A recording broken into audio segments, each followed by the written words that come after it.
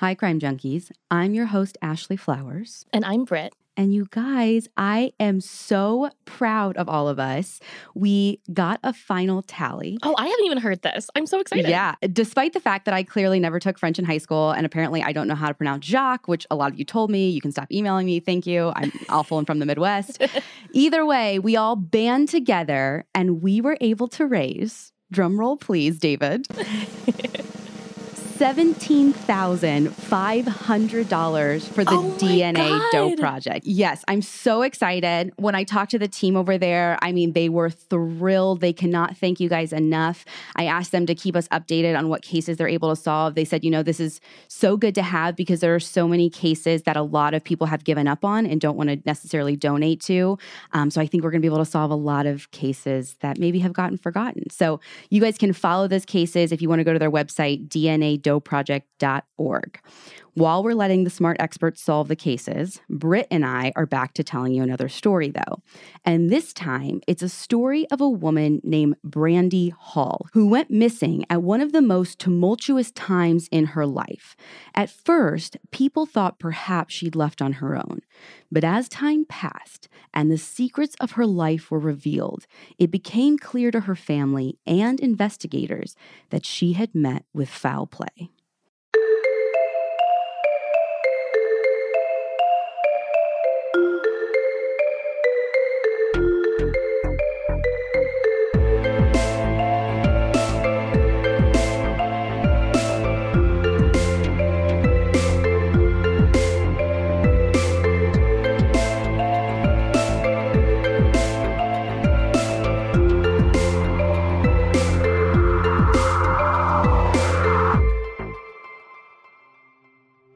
In August of 2006, Brandy Hall was 32 years old. She was a married mother of two, living in her home state of Florida, whose passion in life was helping people.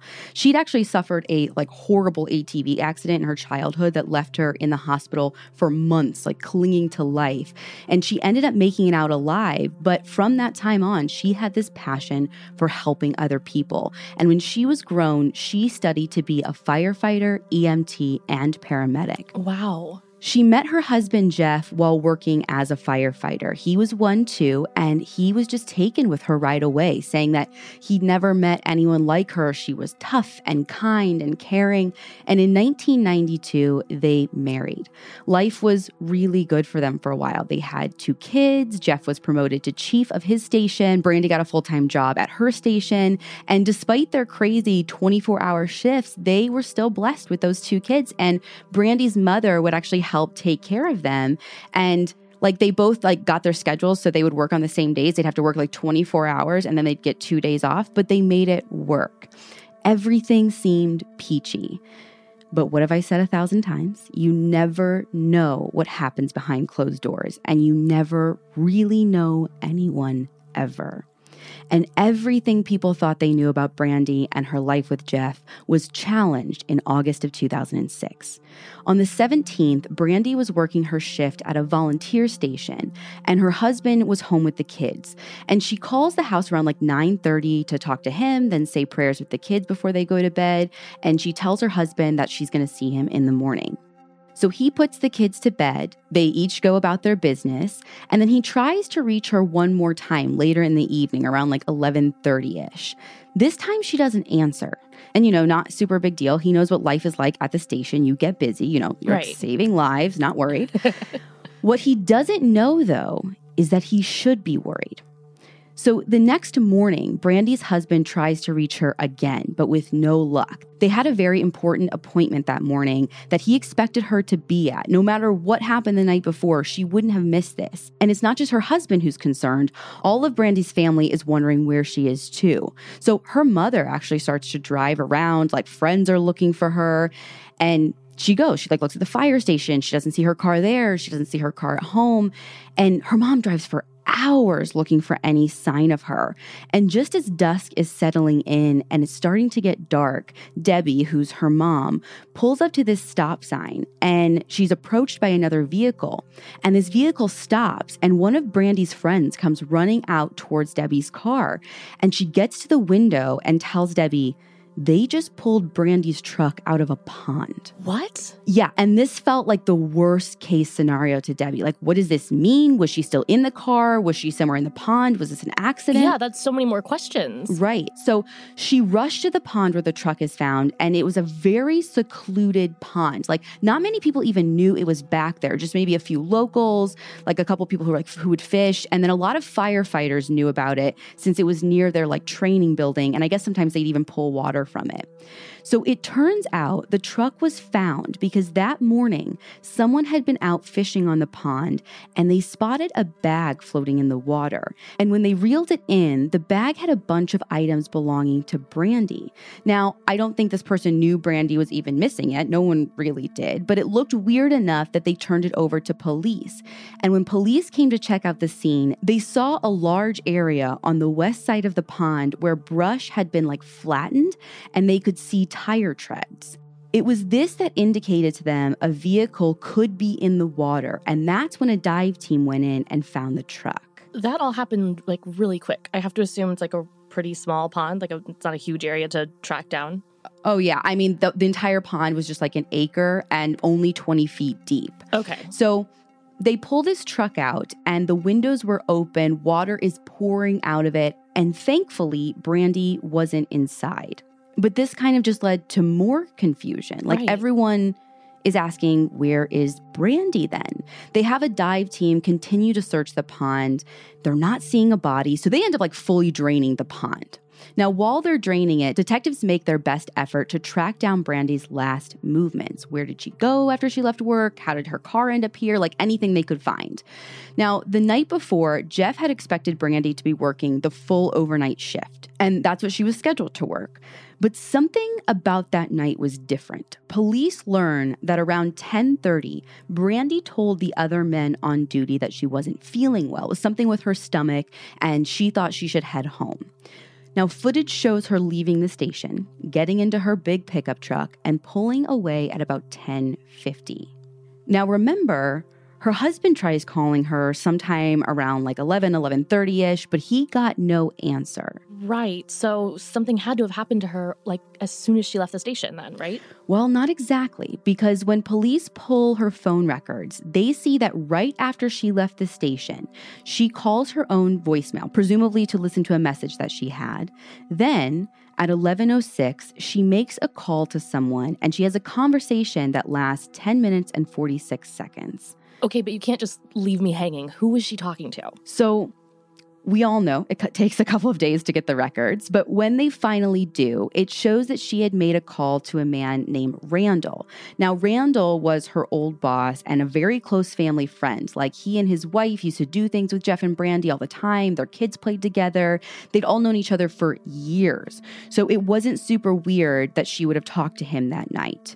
What's weird is that Randall was someone they had talked to the day they found her truck, which was Friday. Yeah, I mean, you said a close family friend. I'm sure he and his family were out looking for her at the same time, right? Yeah, it's possible that he was looking for her. I actually don't know that for sure. All I know is that they find her truck on Friday. They end up talking to him sometime on Friday.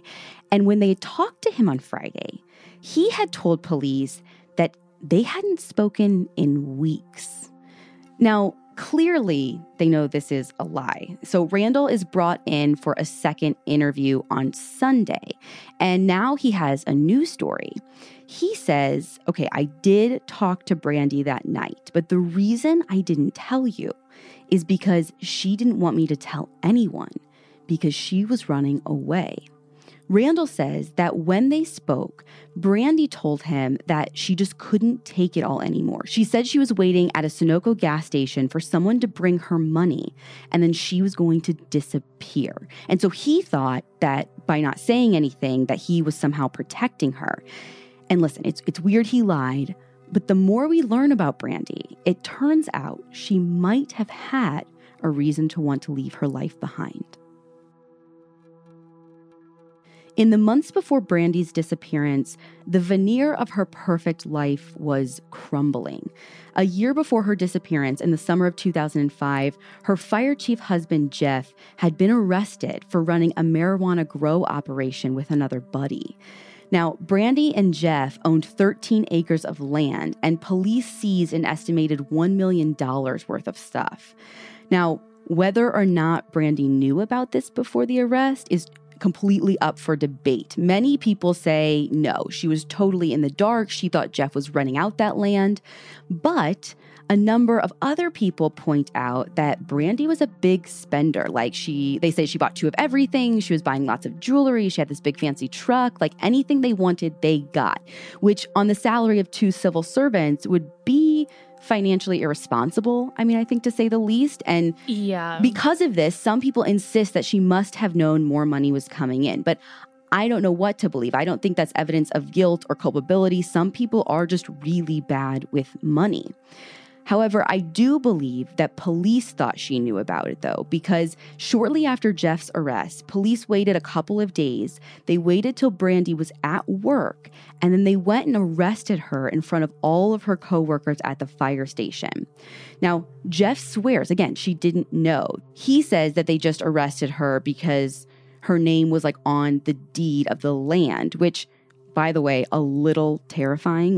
New crime junkie life rule, never take your hand out of the finances, because if she really had no idea and thought that they had extra money coming in because he was just renting out the land, her life got blown up for trusting her husband, which shouldn't be a crime. Both Jeff and Brandy are let out of jail while their cases go to court, which takes some time.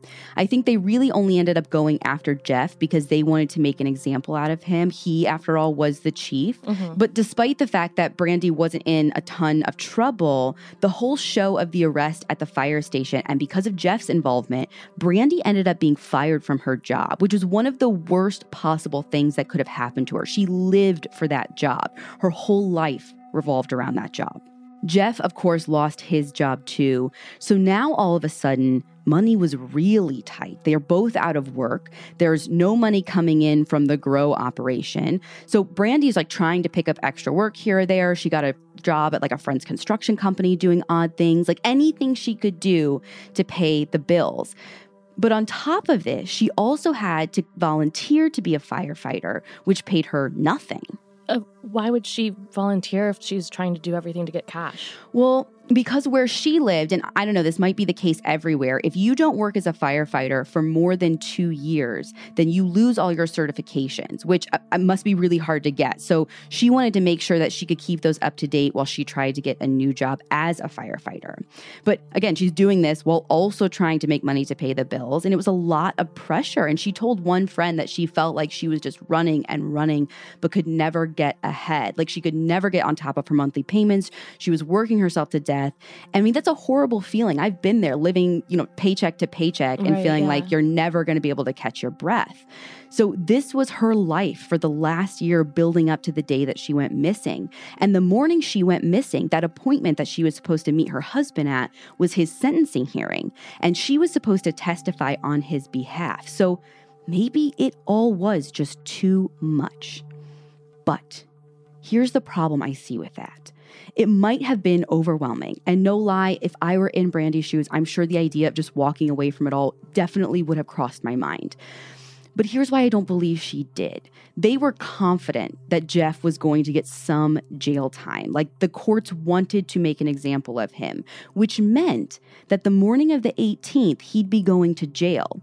So if Brandy just walked away, she'd be leaving her kids without any caretaker, and she made absolutely no provisions for them beforehand. Jeff just dropped them off at school, and no one would have known to even pick them up.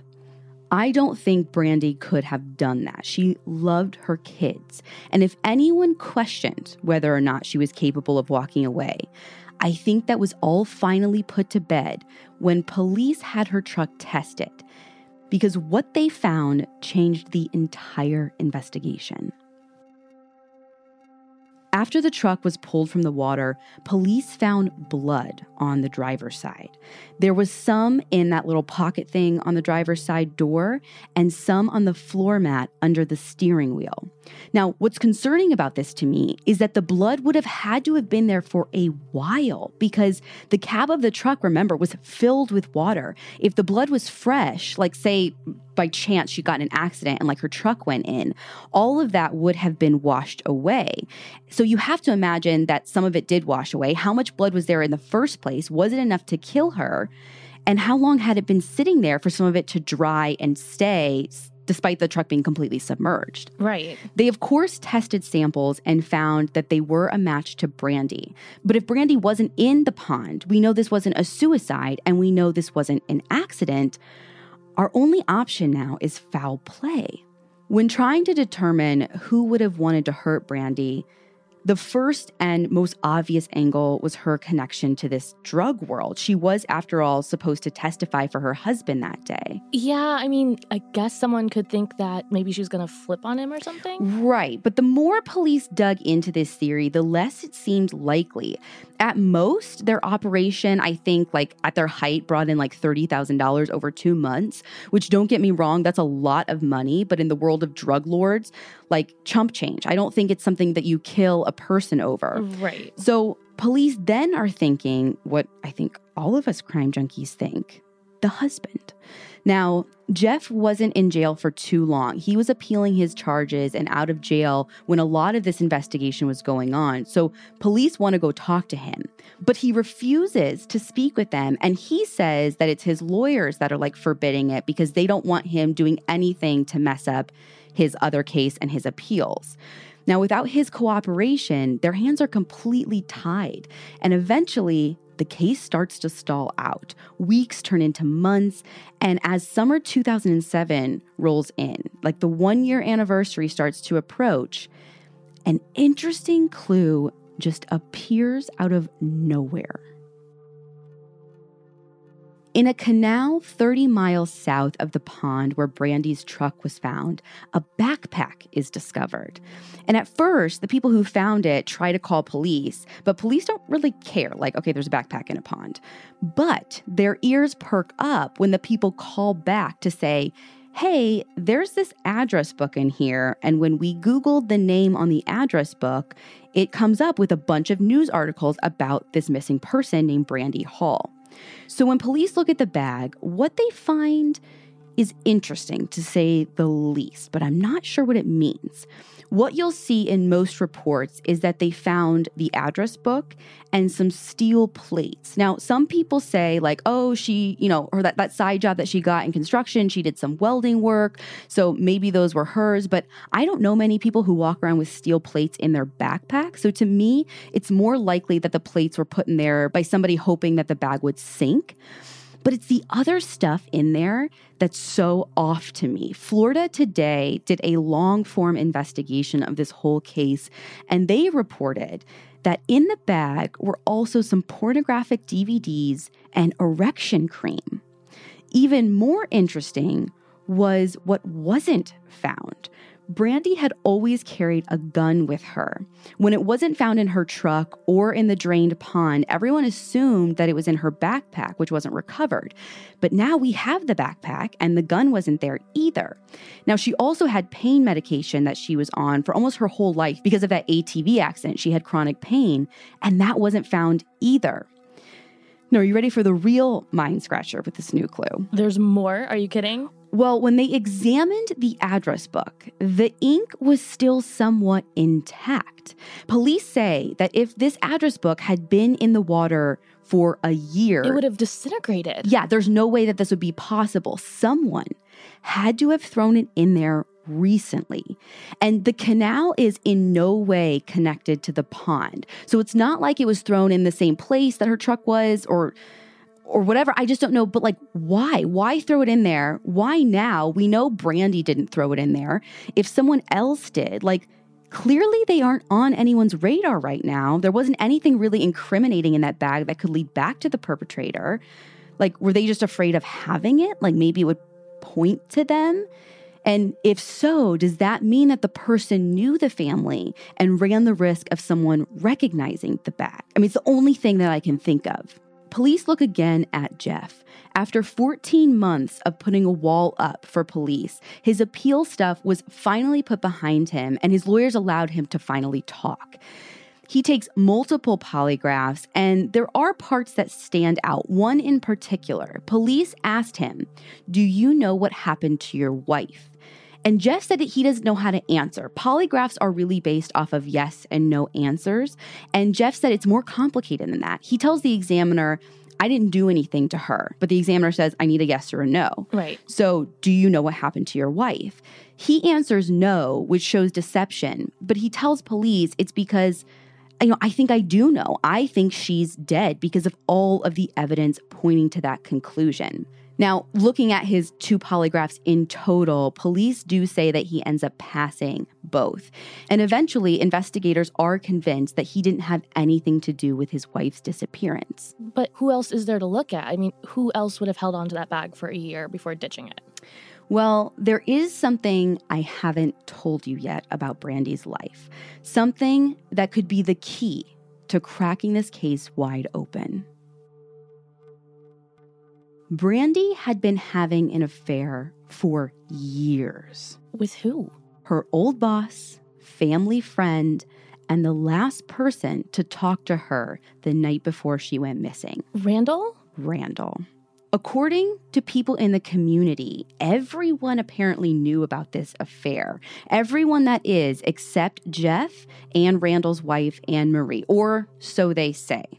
There were rumors, of course. Jeff had even heard them, but he thought people were just being gossipy. Like, he knew Randall, he trusted him. He didn't know for sure that an affair was going on until he got out of jail after Brandy had been missing for some time, and he found one of her cell phones that had text messages from Randall.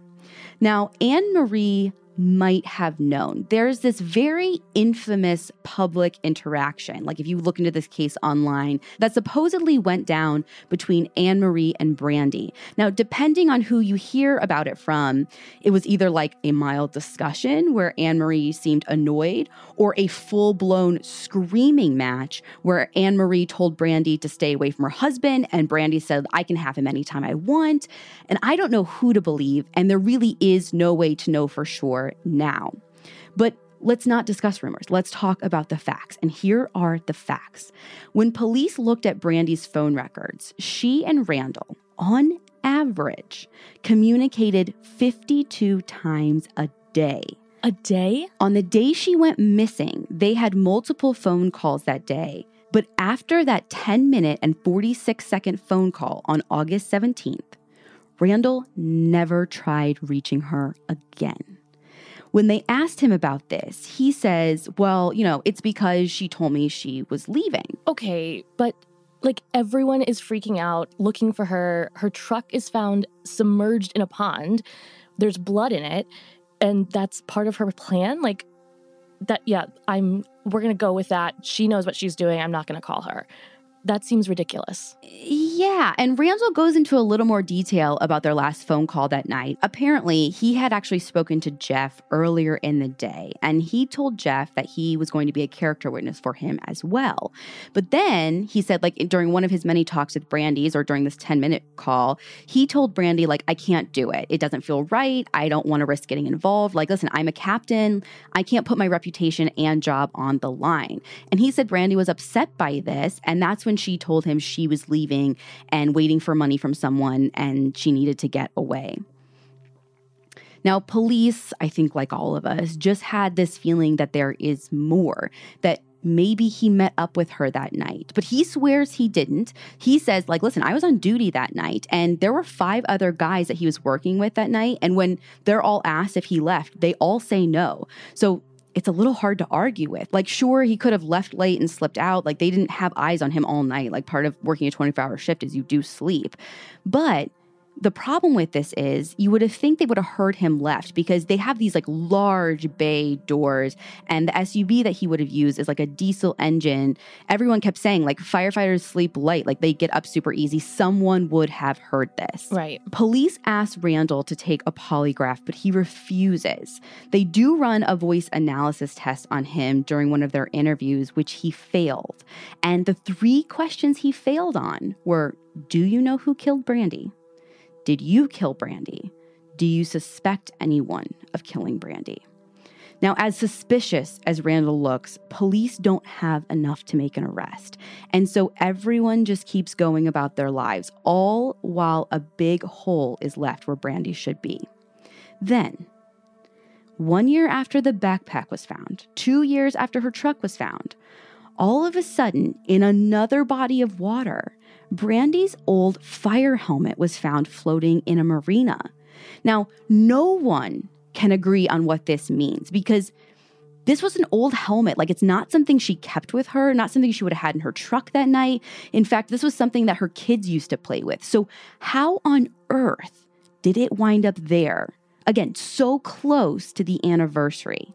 And I don't have an answer for this. Police write it off as just this weird coincidence, but it's a little hard for me to do that. This clue, while perplexing, obviously doesn't lead us any closer to answers in what happened to Brandy. Time marches on. Original investigators are moved off the case. New people take a look. But without Brandy, her remains, or some kind of confession, everyone was just stuck. But in this small community, her case remained an ever-present topic of conversation. And it was just that, 2 locals, police officers, who were just talking about the case offhandedly, that shook it loose after 5 long years. There was an officer named Jasmine who was like riding around or talking to somebody who was affiliated with the case. And she asked, "Hey, what did you ever do with my tip?" And he's like, "What tip?" And she goes, "Yeah, the one I submitted, the one about seeing her truck that night." So here's Jasmine's story. On the night of the 17th, when Brandy was last seen, this cop was out on patrol and she sees a fire captain's vehicle at a Hess gas station. And she thinks it's kind of weird and like wonders if something is going on. It's like an unusual sight. So she gets out, looks around. She doesn't see the fire captain anywhere. Nothing really seems out of the ordinary. So she gets back in her car and decides to drive around the gas station. And from what I understand, behind the gas station, there was a Home Depot. And in the Home Depot parking lot, she sees a massive pickup truck. So she goes to check it out. When she throws her lights on, she sees a woman with blonde hair and another person in the front seat with her. Now, she drives to the back of the vehicle because she was going to call in the plates. And this is just routine, something that cops always do. But when she goes to use the radio, there's an emergency situation happening, and they only can use the radio then for emergency. So it's anything that's not non-emergency, don't call in, we're keeping it clear. So her shift was about to end. And, she's not seeing anything super fishy. She's not going to wait until this emergency thing's done to just call in some plates when nothing really bad is happening. She knows there's a fire captain somewhere around there. So she says, I'm sure whatever's happening is going to be fine. So she leaves. Well, the next day, she learns about Brandy, the blonde with the big pickup truck who went missing. So she went into the police station and put this tip in. And the guy who took the tip, even years and years later, we're talking 5 years, remembers taking it. But no one has any idea what happened to it. It never made it to investigators. It just got lost. So for 5 years, no one knew about this sighting, that a fire captain's SUV was seen in the same vicinity as a truck that looked like Brandy's. Now, to be fair, there was another captain on duty that night, but that other guy didn't call Brandy and wasn't having an affair with Brandy. Yeah, but I don't get it. You said before that all of Randall's crew said that he never left. Right. But according to that Florida Today reporting, apparently there was a spare vehicle that was kept out back, and that could have been the one that was spotted that night. So all these years later, maybe his airtight alibi wasn't so airtight after all. And here's another thing. Randall had a radio that he reportedly turned on at 12:30 in the morning. Okay. Well, according to another captain, there was a radio in the captain's room at the station. Now, Randall said he turned on the radio just to see what was happening around town. But why would you turn on your portable radio if you're sitting in the captain's room in the station right there? Right. All of this is super weird. But again, you can't put someone in jail for being super weird. No one has been named an official suspect in this case. Everyone is still presumed innocent, and Brandy is still nowhere to be found. In August 2015, Brandy's family had her legally declared dead, and her case has been changed to a homicide investigation. And Now, there was what looked like a break in the case just last winter in December of 2018. This kind of well-known research scientist named Arpad Voss came forward to say that he had this machine that could locate human remains, even if they were buried for years and years and years, and that he could like not only locate any remains, but like specific like human remains based on DNA. That sounds made up. What? TBD. I don't know. So this guy is like legit. He's a research scientist. He worked on the body farm for a long time, studying how the human body decomposes. And he's actually probably most remembered for his testimony during the Casey Anthony trial. He was actually the one who got the air samples collected and then tested them to testify that there was like unusually high levels of chloroform in the trunk, which he said indicated the presence of decomposition.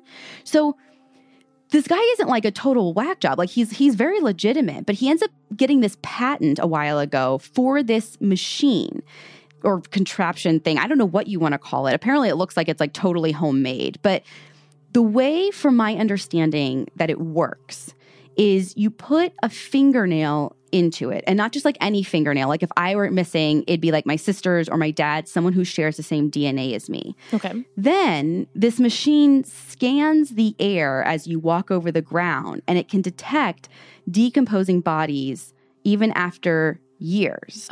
Where does the fingernail come in? So from my understanding, the fingernail is used because it only will pick up the decomposition of someone who matches that DNA. So like, listen, I don't know about all of this. Some sites say it's snake oil, and usually I'd be like, yep, this feels like a sham. Yeah. But okay, here's the thing. So in this case, in Brandy's case, apparently this doctor reached out to the family about using this machine to help find Brandy's remains. And they let him because really at this point, again, it's like 2018. What do they have to lose? So it's December 2018. They're scanning this area and the machine gets a hit. So they brought in some other like ground penetrating radar or metal detectors or whatever. And these other detectors say like, we're detecting jewelry about 6 feet down. So when they confirm this, now all of these people are like unofficial search parties. When they confirm this, everything is halted and they call police in. And we don't know how it ends. What do you mean? It's just nothing?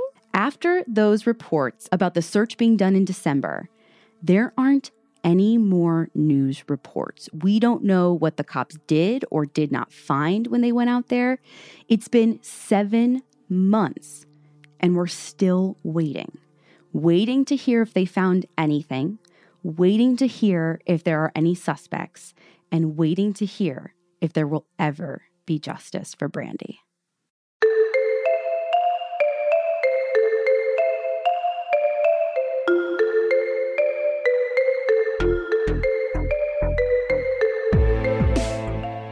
If you are at all as into this story as I was, I highly recommend checking out Florida Today. The newspaper did, like I said, this 11-part story on this case. It's amazing. And there's even a weird twist at part 11. And if you just want to see pictures, you can always do that on our website, crimejunkiepodcast.com. And be sure to follow us on Instagram at Crime Junkie Podcast and on Twitter at Crime Junkie Pod.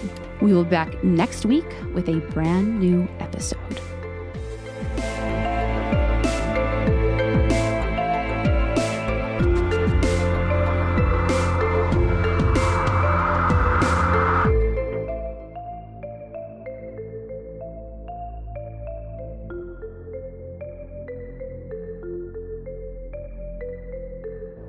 Crime Junkie is an Audio Chuck production. So what do you think, Chuck? Do you approve?